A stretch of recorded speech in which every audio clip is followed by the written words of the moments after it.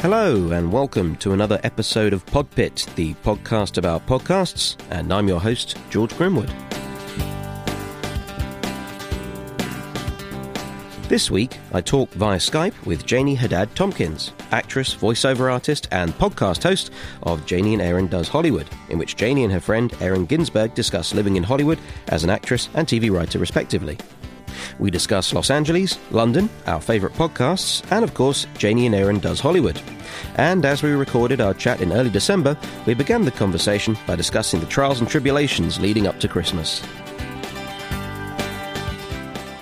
Things are crazy at the end of the year. I feel like everyone is trying to get stuff done before the holidays. Because basically Los Angeles shuts down right before Christmas for like a good solid 2 weeks. Oh, okay. Yeah, because a lot of people who work here in the industry, they don't live here. Or they're not from here, I'm sorry. They live here, but they're not from here. And so everyone travels to their homes, for the holidays.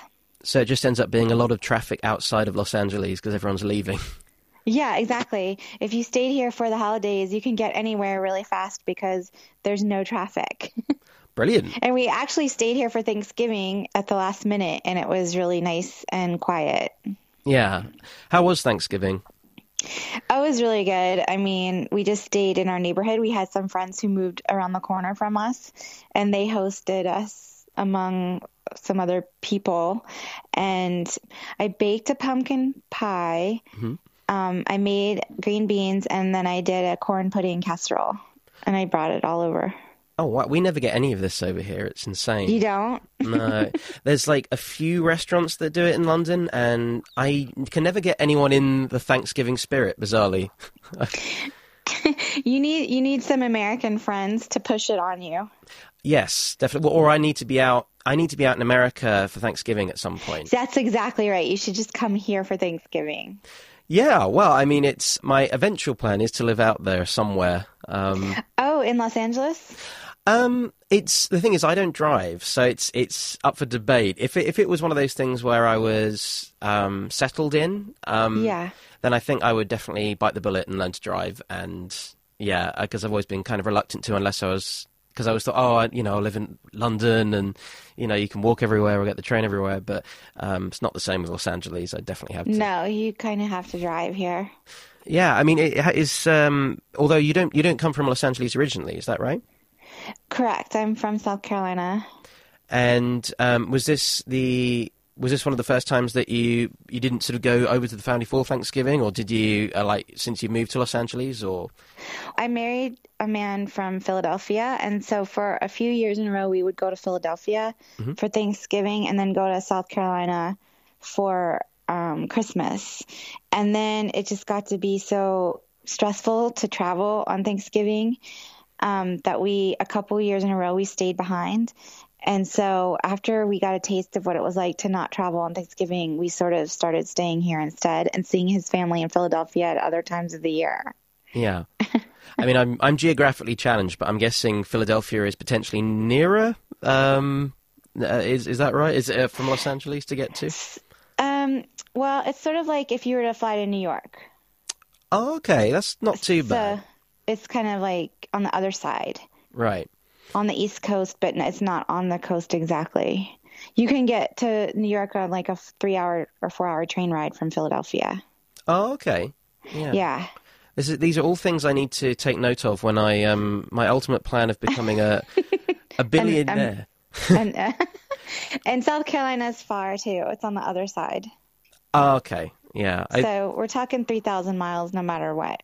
Either way, it sounds like it's a stress over the holiday period. It's like a 5 to 8 hour airplane situation.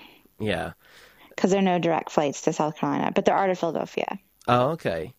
Yeah. My plan is eventually to just win the lottery and have a roof and a bed in every U.S. state and just become a legitimate. Well, then you will definitely have to learn to drive, because then you'll want to drive from state to state. Oh, no, I'm going to become a legitimate drifter and just have like 50 keys around my neck, just sort of walking from place to place. That's the dream. But I suppose I should ask the first official question is, to you personally, what is a podcast? Okay, so wait, this is like these are the same questions that you ask the other guests? Yeah, so I've asked. The interesting thing is every person I've asked has always had a different answer, which I think reflects how podcasting is still Evolving. Yeah, it's situation. It's a very liquid. Yeah. Okay, so to me personally, what is a podcast? Yeah. It would be an audio program that is self-produced, although that's not even true anymore because I guess an audio program self-produced, like sort of like what cable access channels are to cable. It's sort of like that to radio. And in that respect, because it's a constantly evolving thing, when did you first become aware of podcasting as a medium of, well, I suppose a creative medium? Gosh, when was the first time? It must have been like in 2007. Does that sound right? Yeah, well, I think it was. I think it's definitely been about 10 years maximum. I'd say that it's been going. I would say I was aware of them as a medium in around 2007 because I think I'm pretty tech savvy. I always like gadgets and things and technology, the internet, all that stuff. And I think I remember when iPods were invented. Yeah. Which sounds funny, but I got one for Christmas. I think it was the year that iPods came out. Was that year I got one for Christmas, and I was like, I thought it was the most amazing thing ever. And still are. That must have been like 2003. Yeah, that sounds about right. And I mean, they still are as well because they're ever evolving as well, I suppose. So yeah, it's the medium and the actual constructs that sort of brings it into the fray as well. I mean, now I use everything through my smartphone. I mean, that's like I use it more than my computer now. Yeah. And do you find that, I mean, I suppose beneficial as well when you're commuting and you're able to listen on the move as well? Yes, yeah. I mean, definitely. Was there any particular podcast that you became aware of that you sort of instantly got hooked in, you press the subscribe button? Well, I've always been kind of a news junkie. So when I was at the height of my podcast listening and discovering, I used to listen to Left, Right, and Center all the time, which is a political podcast here in the United States that presents like the topics of the week with someone who's to the left of the politics, to the right of the politics, and right down the middle. So that would have been like one that I was consuming like on a regular basis. Did that inspire you to venture out to other types of podcasts, or did you kind of because you're hooked into the news, did you find yourself listening to different variations of news podcasts, like different ads? Yeah, I definitely did, because then I would find out like other people who listen to that one would be like, oh, have you heard, like the Slate podcast on blah, blah, blah, and so like I would sort of pick up things here and there from other people, which ones to listen to and stuff like that. And then all of a sudden, because I listen to a lot of public radio, almost everything now is completely consumable in podcast form on public radio. So it's like you don't have to necessarily be in front of your radio at the exact same time. You can listen to other programs like after the fact. And so a lot of times if I went on a long flight or something, I would download a bunch of, it's a program called Fresh Air, and it's basically an interview program. It's like, do you know who Marc Maron is? He's the comedian podcaster. Yes, indeed. Yeah. Okay. Well, like Fresh Air was like the original Marc Maron. Oh, okay. And is that, I think I know the name of the guy who hosts it, and It's a lady. Oh, I definitely don't know the name of the guy who hosts it. Her name is Terry Gross. You see, Terry Gross is in my mind, but I thought, because I haven't heard it, I instantly. Well, Terry is a name that a guy can have and a girl can have, so maybe that's why. And it's with a Y as well, which is why. Yeah. Yeah. Yeah. Yeah. So anyway, she was like the original Marc Maron interviewer person. Okay. Same And style? she's definitely worth listening to. Like, it's one of my favorite shows, and I particularly love when she interviews entertainment people. Yeah. Because that's sort of the industry I'm in, and I want to hear, Sure. Is it the same style as Maron as well? The same? I'm not really totally sure because I've only heard the Maron podcast one time, but I think it is in that it's a long form interview with one person. So it just gets like kind of in depth. Presumably not as aggressive as Maron in... She's not really aggressive. She's just more curious, Yeah. I mean, I suppose Maron isn't too aggressive, but sometimes when I have listened, he's got a certain style which I suppose obviously goes with the different depends on the guest, I suppose. Yeah, I guess so. Is there any particular if you're going to introduce the show to someone who hadn't heard it, was there a particular episode that you'd recommend? Well, the one I was thinking of the most when we were talking about entertainment is there's a particular episode where, do you know who Gene Simmons is? He was this American rock star with the band Kiss, where they wear all the makeup, like kind of big in the 70s. A terrifying man, I hear. Yeah, he's like sort of like a hair band guy. And there's an amazing interview with him where basically, I think, if I'm remembering this exactly, like he like leaves in the interview. Yeah. Because she sort of like challenges him on his disgusting viewpoints. Wow. Yeah. I mean, if I'm remembering, I just remember it was like an epic one. They're the best ones, though. I mean, sometimes there are some amazingly awkward episodes of certain podcasts. There's another episode that's really useful, and it's not as exciting, but there was this bad bedbug epidemic in New York in the past couple of years, and like basically it was making me scared to stay in hotels or go anywhere or buy anything from thrift stores because they were like, you can get bed bugs by like going to the movie theater and sitting on, movie theater seat and carrying them home. And apparently bed bugs are like the worst thing to try to get rid of. Yeah. They're like really nasty. And so she had a bed bug expert on, talking about it. And I think I've listened to that episode twice because I've been scared that I'm going to get bed bugs and I want to be prepared if I get them. Well, if in doubt, full disclosure, I have worked in pest control. Really? Yeah, in the ministerial side, but you learn a lot sort of just taking the reports and stuff. So are bed bugs an issue in England?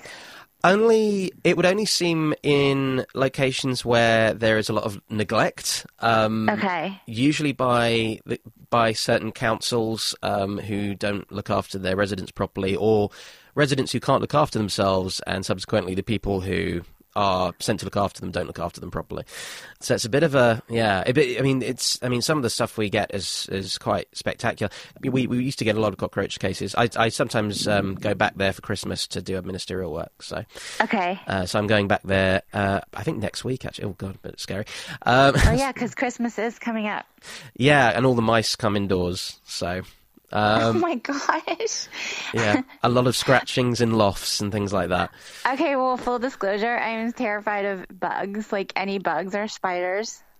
Well, I can give you some assurance on this. Obviously, it's a little bit different in the States, I suppose, in terms of different types as well. But I had never seen a cockroach in person until I went to Los Angeles. You are so lucky. Were you horrified? I felt a little bit itchy. Like I felt like my skin was crawling. Like when I was walking back to the hotel, like after I saw it. Yeah. And it was Sunset Boulevard, like coming up to midnight, and it really weirds me out how empty it is when you're walking down there. But I mean, it doesn't feel like doesn't feel any menace. It doesn't feel scary or anything. There's no threat. I mean, I suppose because it's more of a tourist area as well, I guess. It depends on where you are on Sunset. It's 22 miles long. It certainly felt that. Yeah. As you were walking, because you don't drive. Oh, no. Yeah, that's the best thing, though, is that we can go there and have these huge meals, and then we would just walk it off. straight away. It was fantastic. So I mean, we were staying. My friend Jonathan and we were staying at, where are we staying? The Dunes Inn on Sunset Boulevard, which is right by the Home. I want to say the Home Depot, by the kind of the crossover on the freeway. Oh, by the 101. Yeah, that sounds about right. Yeah. And so we're kind of. Would you have been like between, maybe, does the street Western sound familiar, between Western and Vine? We were at the Little Armenia end. I think that's the best. Oh, okay, yeah, I know exactly where you were. Yeah. Did you eat Thai food? Because you're near a Thai town. Not only did we not eat Thai food, we didn't even go to the Mai Tai place, the Tiki Tea place. Tiki Tea. I really wanted to go there. I think there's only 6 seats there. Really? Yeah, it's like a tiny little hut. Wow. I'm going to have to go there before they cut costs and it's just one chair and a guy. Right. Maybe that's why they can afford their rent, because they're not very big. Yeah, well, that's that. I mean, I suppose that's, but it makes it more exclusive, I suppose, because people have to queue just for seating. Exactly. Yeah, there's a couple of restaurants like that in London, sort of with 30 seats only, but the food's really good, so it's sort of, no, come back in. I think I visited London for the very first time and only time in 2013, and I think I was at one of those restaurants. Pit Q Barbecue, does that ring a bell? No, it was a tapas place, and it was in Soho, near the Soho Theatre. Yes, and that's where we met as well. Yeah, at the Soho Theatre, right? Yeah. And it's nice around there. There's lots of places to go, for sure. And I mean, if you return to Soho or London, you got to check out, if you like Pizza Pilgrims. Okay. Which is around the corner from there, and they're amazing. I'm dying to go back to London. I loved it. It's good fun. There's still places I'm still discovering. It's so much bigger than I thought it was. Well, that's the thing. The main difference, like culturally, between, I'd say, London and Los Angeles is that the reason everyone drives in Los Angeles is because they all know where they're going, if that makes sense. And, right. And because it's more spread out, but there's so many places to check out and so many places to visit. And I've had people who have had amazing times then planning everything out, and then people who haven't planned anything out, they've been at a loose end and kind of complained about it. And I've always said to them, well, you've got to plan it out. Whereas with London, I suppose, because you're walking everywhere, it's... Yeah. I mean, it's all a bit more visual, I suppose. Yeah, it is. Were there any particular places that you wanted to visit but didn't get around to that you'd visit next time? We went to this one place, but we went on a Sunday, and it was not as open. It was like this open air farmers market area. Do you know what I'm talking about? Was it Borough Market? Does that ring a bell? Yes. Yeah. And I didn't realize how big it was, and also it wasn't fully open, I don't think. Yeah, it's limited on Sundays, I believe. The best time to go is sort of Thursday, Friday, I would say. Yeah, I want to go to Borough Market, and I want to go through it more and all that stuff. Yeah. You want to come here at Christmas because it is like Dickensian. Is it really? They have hot cider and all this kind of stuff. Oh my gosh. It's amazing. That is amazing. I did get to see a lot. I get to do a lot. I mean, I saw a play there, and I went to the Tate Modern, and I went to the Old Globe replica place. I mean, kind of touristy stuff, but it was still so much fun. Sometimes that's the best thing, is when you live in a city and someone who hasn't been there before comes over, and you get to do the things that you don't get a chance to do living there, if that makes sense. Right. I totally agree. There are tons of places I still haven't gone to in London that I need to do at some point. I'm sure. I haven't been to the Globe. So, really? Yeah. I mean, is there anywhere, well, I suppose an extension of that, is there anywhere in Los Angeles that you probably won't go until you've got a reason to show it to someone else, if that makes sense? I keep saying there's the Watts Tower, which is a place that every now and then I'll see someone post on Instagram, like, we went to the Watts Tower. And I'm like, I've lived here since 2000, and I moved here the end of 2001, and I still haven't been there. And then there's also a brand new museum that opened downtown that I'm dying to go to. It's called The Broad, and it's all modern art. And actually, I'm waiting on purpose to go because I heard the lines are really long. Yeah. and presumably, do they have sort of a variation of different exhibitions and things? Yeah, I think they do. It's somebody's private collection, but I think they rotate it around. Oh, okay. Nice. It's some like rich people's private collection. They're the best kind, I find. Which is like it's an enormous collection that they had to build a huge museum for. Yeah. It reminds me of, apparently there's a museum where it is literally just someone's collection of things that they've collected over years and years in New York that I've heard, and it isn't necessarily art, but it's just stuff, but yeah, a lot of stuff. That sounds really good. I would go to that in New York too. Yeah, if also a place you've got to check out in London, which I still need to do at some point, is Victor Wynn's Cabinet of Curiosities. I don't know about that. That sounds amazing. It's in Hackney, I think, and it's got all. I mean, I don't, not to sound too graphic, but it has got sort of a complete variation. So it's got like those butterflies that you get framed, and then it's got like weird skulls and stuff like that. Sure. And then it's got, and this is where it gets a little bit crude, but for some reason, he has in a jar feces of Amy Winehouse. Apparently, I have no idea what the story behind that is.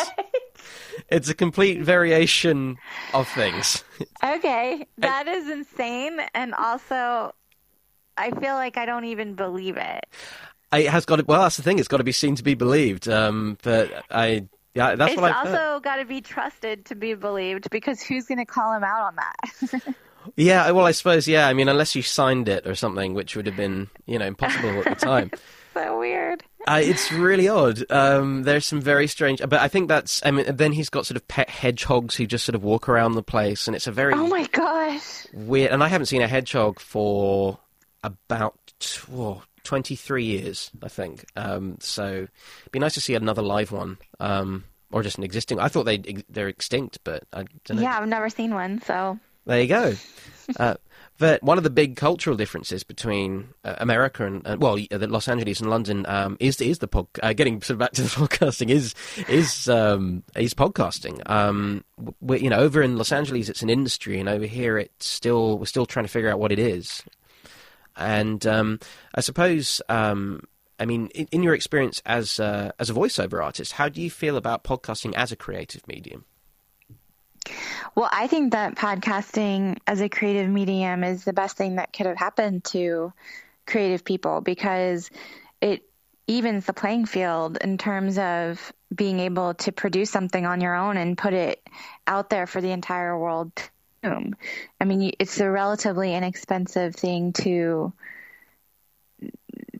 produce. I mean, you just need a computer and a microphone and internet connection, and you can put anything you want out there.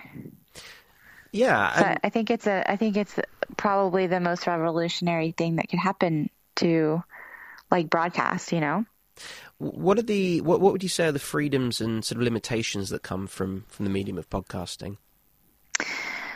I think the freedoms are that you can have a show for pretty cheaply out there, and that it's available to almost the entire world that has access to the internet. I think the limitations are you don't have if you're just a self-producer, you don't really have a budget to market your show. Yeah. So it's possible you could be doing a quality material that no one can find, because it's a busy and crowded medium. Yeah. Because it is easy to get involved with it, Yeah. So I think in that regard, the freedom is the sky's the limit. You can put whatever you want out there without someone else telling you what to do or what to say. And then the limitations are that maybe no one will ever hear it.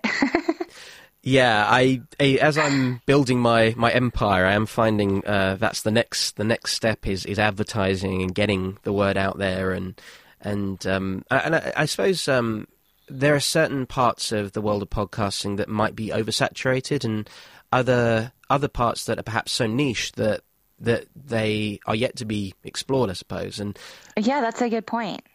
Are there any particular, because obviously saying you're as a news fan, would you say that there are any particular genres of podcasting that are perhaps underrepresented? Well, I don't know if they are underrepresented or if I just don't know about them.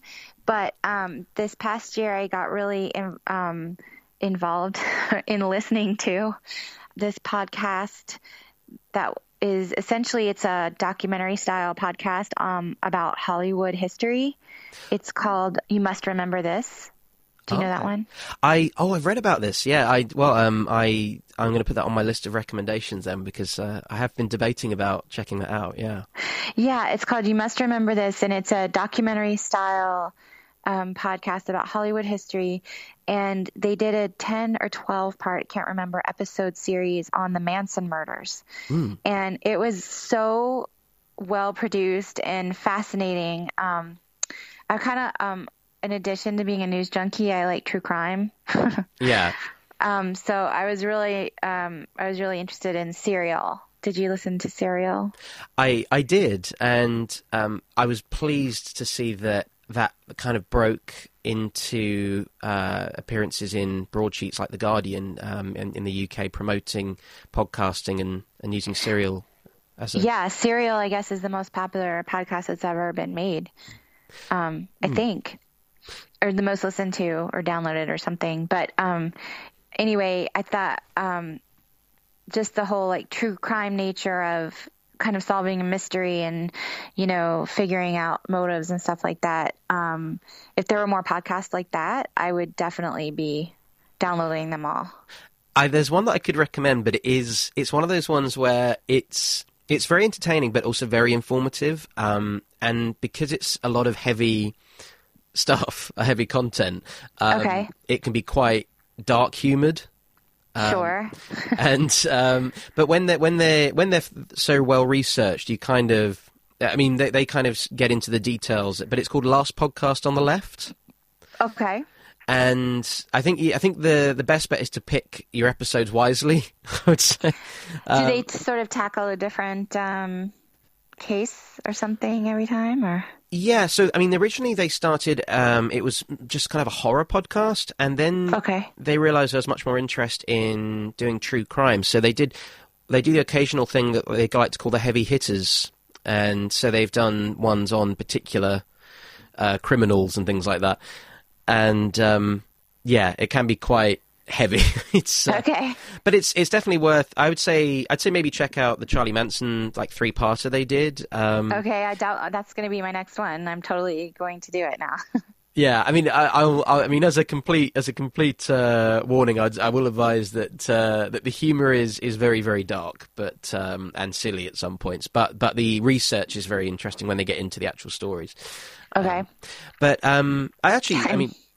Well, I mean, the thing is that the other thing was I went to the Museum of Death. Me and Jonathan were terrified of going there on Hollywood Boulevard. Oh, how was it?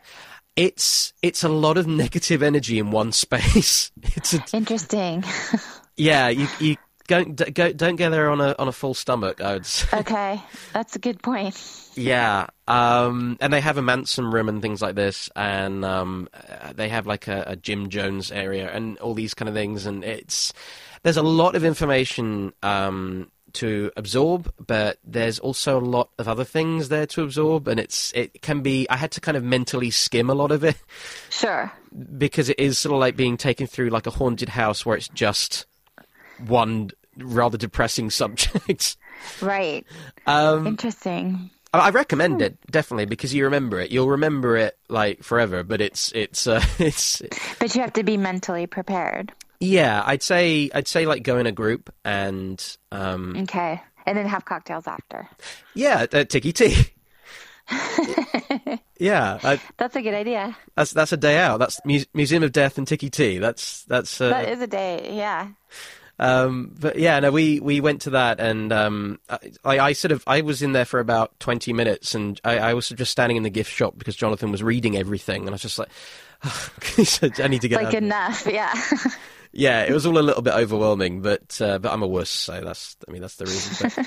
But they had also things like Liberace's stuffed cat, and okay, that's weird. Yeah. Oh, and Jane Mansfield's dog as well. Oh my God. Yeah, so it varies between kind of true crime and weird. Hollywood. Yeah, Hollywood. Kitsch. Yes, 100%. Yeah, and funnily enough, that reminds me of the best way of describing where I was in Los Angeles. The Nightcrawler building, as I call it. The Oh my God. the KTLA building. Yes, I know I know exactly where that is. And yeah, we were right by there. Yeah, and I didn't realize that it was the building in Nightcrawler until after I came back, and I was like, oh, yeah. But yeah, so I mean, in terms of true crime podcasts, there are definitely a few out there, and history is one that's definitely being explored a lot more, I've noticed. I mean, are there any particular comedy podcasts that you listen to? Let's see. I listen to, my husband has a podcast called Spontanea Nation, and I'll listen to that one, which is an improv one. And then before that, he had one called the Pod F Tomcast, and I listened to all of those episodes. But as far as comedy podcasts, I don't really, I know there are like a lot of them out there, but I don't really listen to any of them. But that doesn't mean that they're not like amazing ones out there.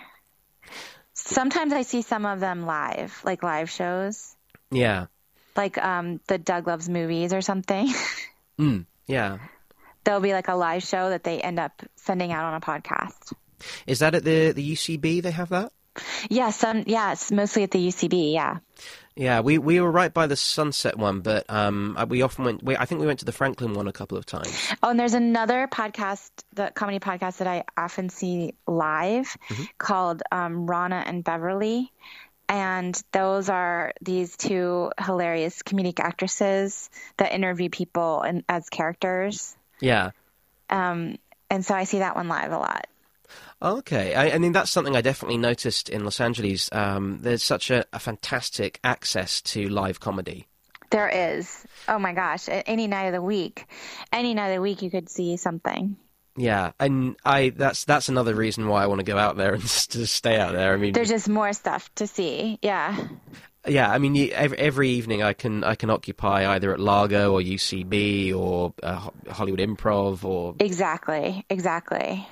And tonight I'm actually going to Largo to see the Spontanea Nation live show. Oh, okay. Yeah, but that will also be a podcast. Yes, yeah. But I won't listen to it because I will have seen it, if that makes sense. Well, yeah, you got the full. But I've already seen it. Yeah. You got the full extra additional element. I already heard it with the audio and visual aid. Yeah, I mean, I think I felt the same because I went to the Los Angeles Podcast Festival. Oh, you did? Yeah. Oh, well, and also I see Super Ego live a lot. Do you like that podcast? Oh, they're fantastic. Yeah. They're so good. Yeah. So those are particular podcasts that are also live. So that's a weird little niche of comedy podcasts that I like I'd prefer to see them in person. And I guess, I mean, obviously, with the exception of, say, The Thrilling Adventure Hour, which is wonderfully scripted, and various other scripted shows, I guess, a hefty proportion, even the ones that are just conversations, are for the most part improvised.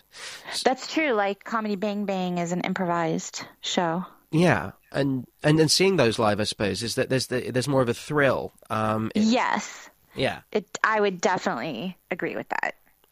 And as someone who I believe now I've done my stat investigations, and 72 episodes of your own show, if I'm not mistaken. Oh my gosh, there's that many? Yeah, of Janie and Aaron Does Hollywood. Yes, that's our own podcast that we have been unfortunately on hiatus for a year while Aaron is working a very time-demanding job. Is this with the 100? That's right. He writes for a television show called The 100 on CW Network. That's one I'm saving to binge. I've heard nothing but good things, but it's one I'm going to, in these cold winter nights, I'm going to... It is getting very good write-ups and reviews. Yeah. It has sort of like a Hunger Games kind of... It's sort of like a supernatural Hunger Games kind of show. I like that pitch. Yeah. Oh, yeah. It has a lot of like good-looking young people on it. That's the bit at the end of the pitch where they throw that in, and it's got to have lots of hot people in. Hot people. Yeah. How would you pitch Janie and Erin Does Hollywood to someone who hadn't heard it? Oh, well, I would pitch it as two best friends, one who is an actress in Hollywood and one who is a television writer in Hollywood, who have meandering conversations about the day-to-day life of living and working in the biz. And we have regular segments that we do where we have to, one is called like Snap Judgments, and we say a thing and we have to judge it. Yeah. In a snap judgment moment. And, it's a very silly, conversational kind of entertainment, fluffy entertainment. Freestyle conversation. Freestyle conversation. Okay, there's something I would like to compare it to, but it may not be the right comparison. But we have this morning show here called The Today Show, and in the last hour, it's hosted by Kathie Lee Gifford and Hoda Kotb, and they are basically just like silly, like talking about anything. And I would say it's sort of like the Hoda and Kathie Lee hour on The Today Show. Sure. Okay. Yeah. Only that we're in Hollywood and talking about our lives in Hollywood. And presumably can be more candid, the advantage of podcasting. Yes, that's true. We can. And so if there was an origin story, so how did you and Erin meet, and how did the podcast evolve from that? Erin and I met in 1996. Mm-hmm. I went to drama school in Dallas, Texas, to get my master's degree. I was there for 3 years on a scholarship because who would, in their right mind, would pay for theater school? I'm just kidding. Theater school is amazing. But he had just graduated from the undergrad program the year that I started the grad program, and he stayed behind in Dallas as a playwright in residence at a theater there called Kitchen Dog Theater, and we ended up working together and becoming friends for the first 2 years I was there, and then the third year he moved to Los Angeles, and we stayed in touch. Mm-hmm. We were friends, and we were both dating people, and then I went through a horrible breakup in 2001, and he went through a horrible breakup in 2001, and he was living in Los Angeles, and I was living in New York, and he was like, "You should move to LA because it's so much easier to live here." Yeah. And I was like, I don't know. And then because I was living in New York during the 9/11 terrorist attack, it was like very clear, like things are going to take a long time to recover. And I was not very established yet. I had only been in New York for 2 years, and it just became a logistical necessity to move. Mm. So I moved about a block away from Erin. I didn't have a job. I didn't have a car. I didn't have anything. Yeah. But he had been out here for a couple of years, and then he had started dating his now wife. Mm. That was his girlfriend at the time. And they were just like totally awesome to me and helped me like get back on my feet and stuff. And then when I got married in 2010, he officiated my wedding.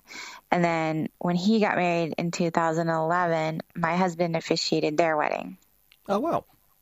But really, don't you think I should have officiated their wedding? Because I'm the common denominator. Would you have wanted to? Well, I think so. I was never asked or consulted. Oh. But yeah, I think I would have been like insanely over the moon to do it. Instead, I was a bridesmaid, which, I mean, doesn't that sound like so sexist? Like I was asked to be a bridesmaid instead of officiating the wedding?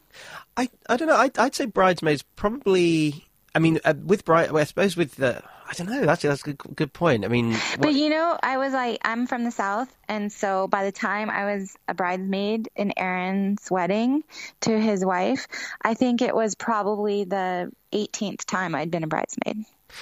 well, I mean, I suppose there must be some kind of ministerial ranking between the officiator, the bride, the groom, the bridesmaid. Like, I say the officiator is the most important one. well, I don't know, but then you could say that if the bride and the groom don't turn up, his status goes right down. Well, you're being very diplomatic. Well, you know, I haven't yet been to a wedding where no one's turned up, but That would be terrible. yeah, it would just be an empty church. It'd just be like the equivalent of going to a church that's empty, really. Yeah. There'd be no fun in that. But then again, I mean, I went to a wedding last year, and I've known the person. I can say this because I know they're not going to listen to any of my podcasts ever in the future. Okay. We went, and I've known this person for years, and we've been friends for years. But it was only when we went after the wedding to the after party. I was going to say the wake. That's not right. And the reception. The reception, yeah. I think you just revealed a lot of your feelings about marriage by accident. Well, I mean, it's you know. Are you married? Are you married? No. Very. Okay, you went to the reception. Yeah, let's just say probably the best way of answering that is a podcast that I will be hosting very soon. In all seriousness, is one called A Disheartening Podcast, which is all about the trials and tribulations of dating in the 21st century. Oh, I think you'll get lots of listeners for that. It's going to be fun. We're trying to get in people we're trying to get guests to talk about their experiences as well. So, yeah, we're giving offering the chance of anonymity if depending on what they want on the story. Yeah. Yeah.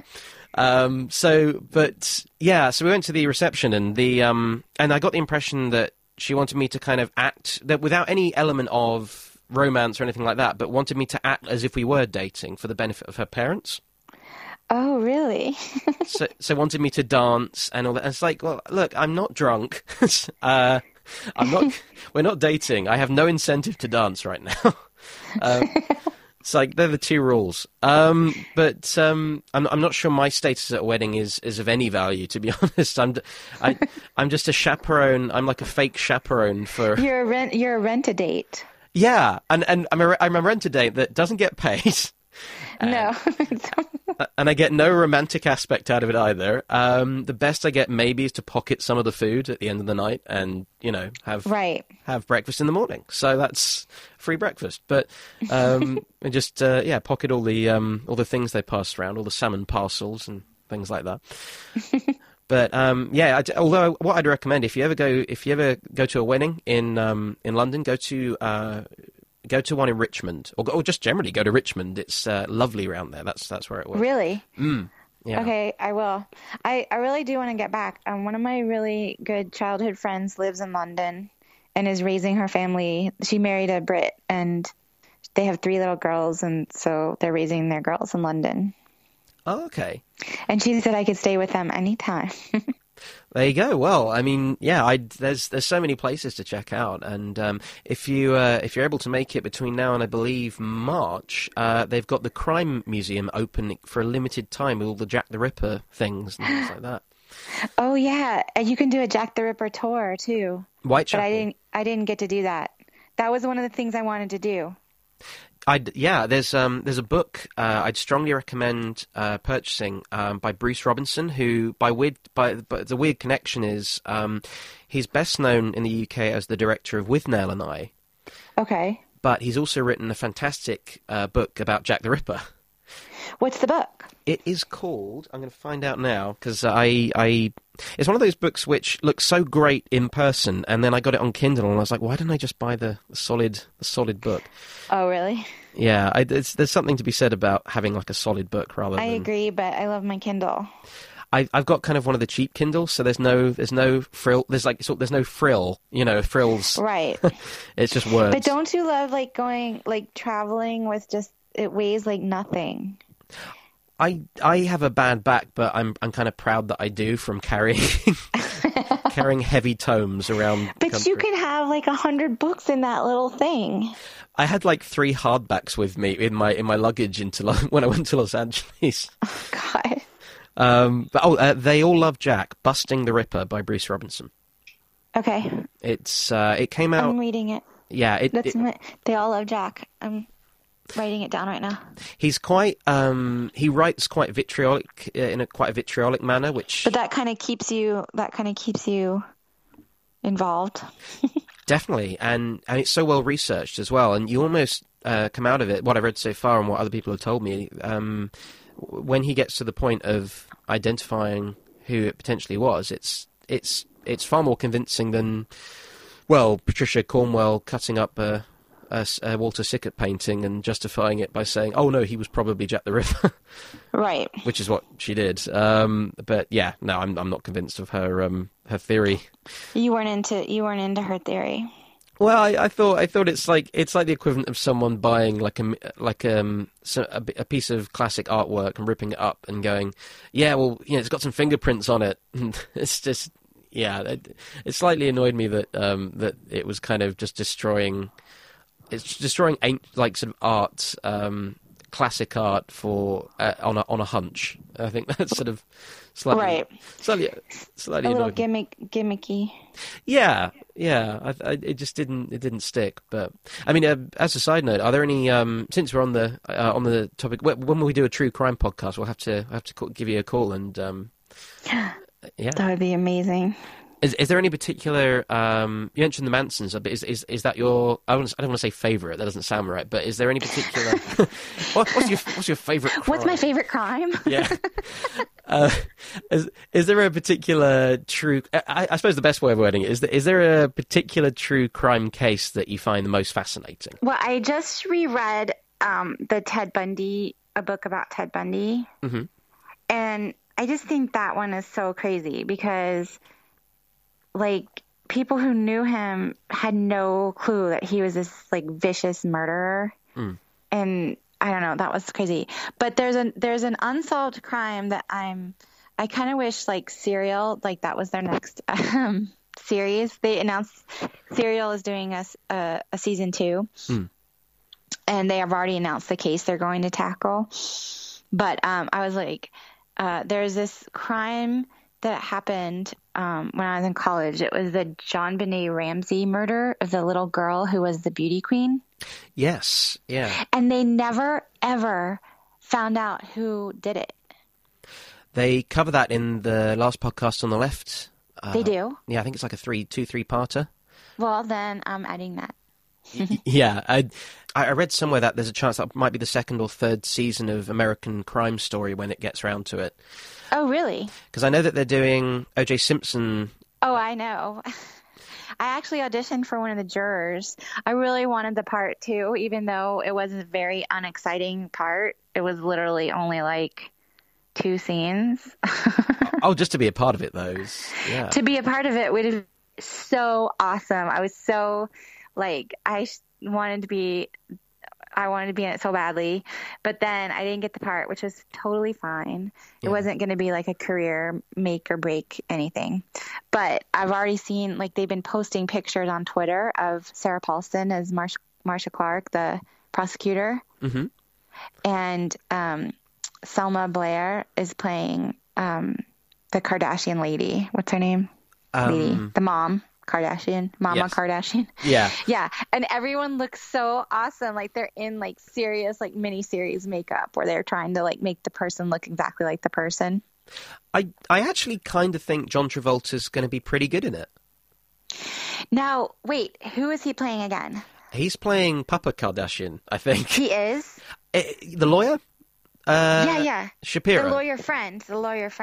Yeah. Papa Kardashian. Or is it, right, there's David Schwimmer's in it, and he's playing one or the other. It's David Schwimmer and it's John Travolta, and John Travolta, he might be playing Robert Shapiro, possibly.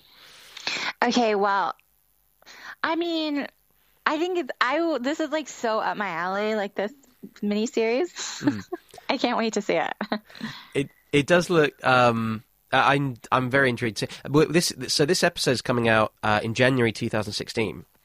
So So will it have already aired? it might When have are they just showing? it might have just started. Yeah. Oh, it did? Okay, good. Or very soon. Yeah.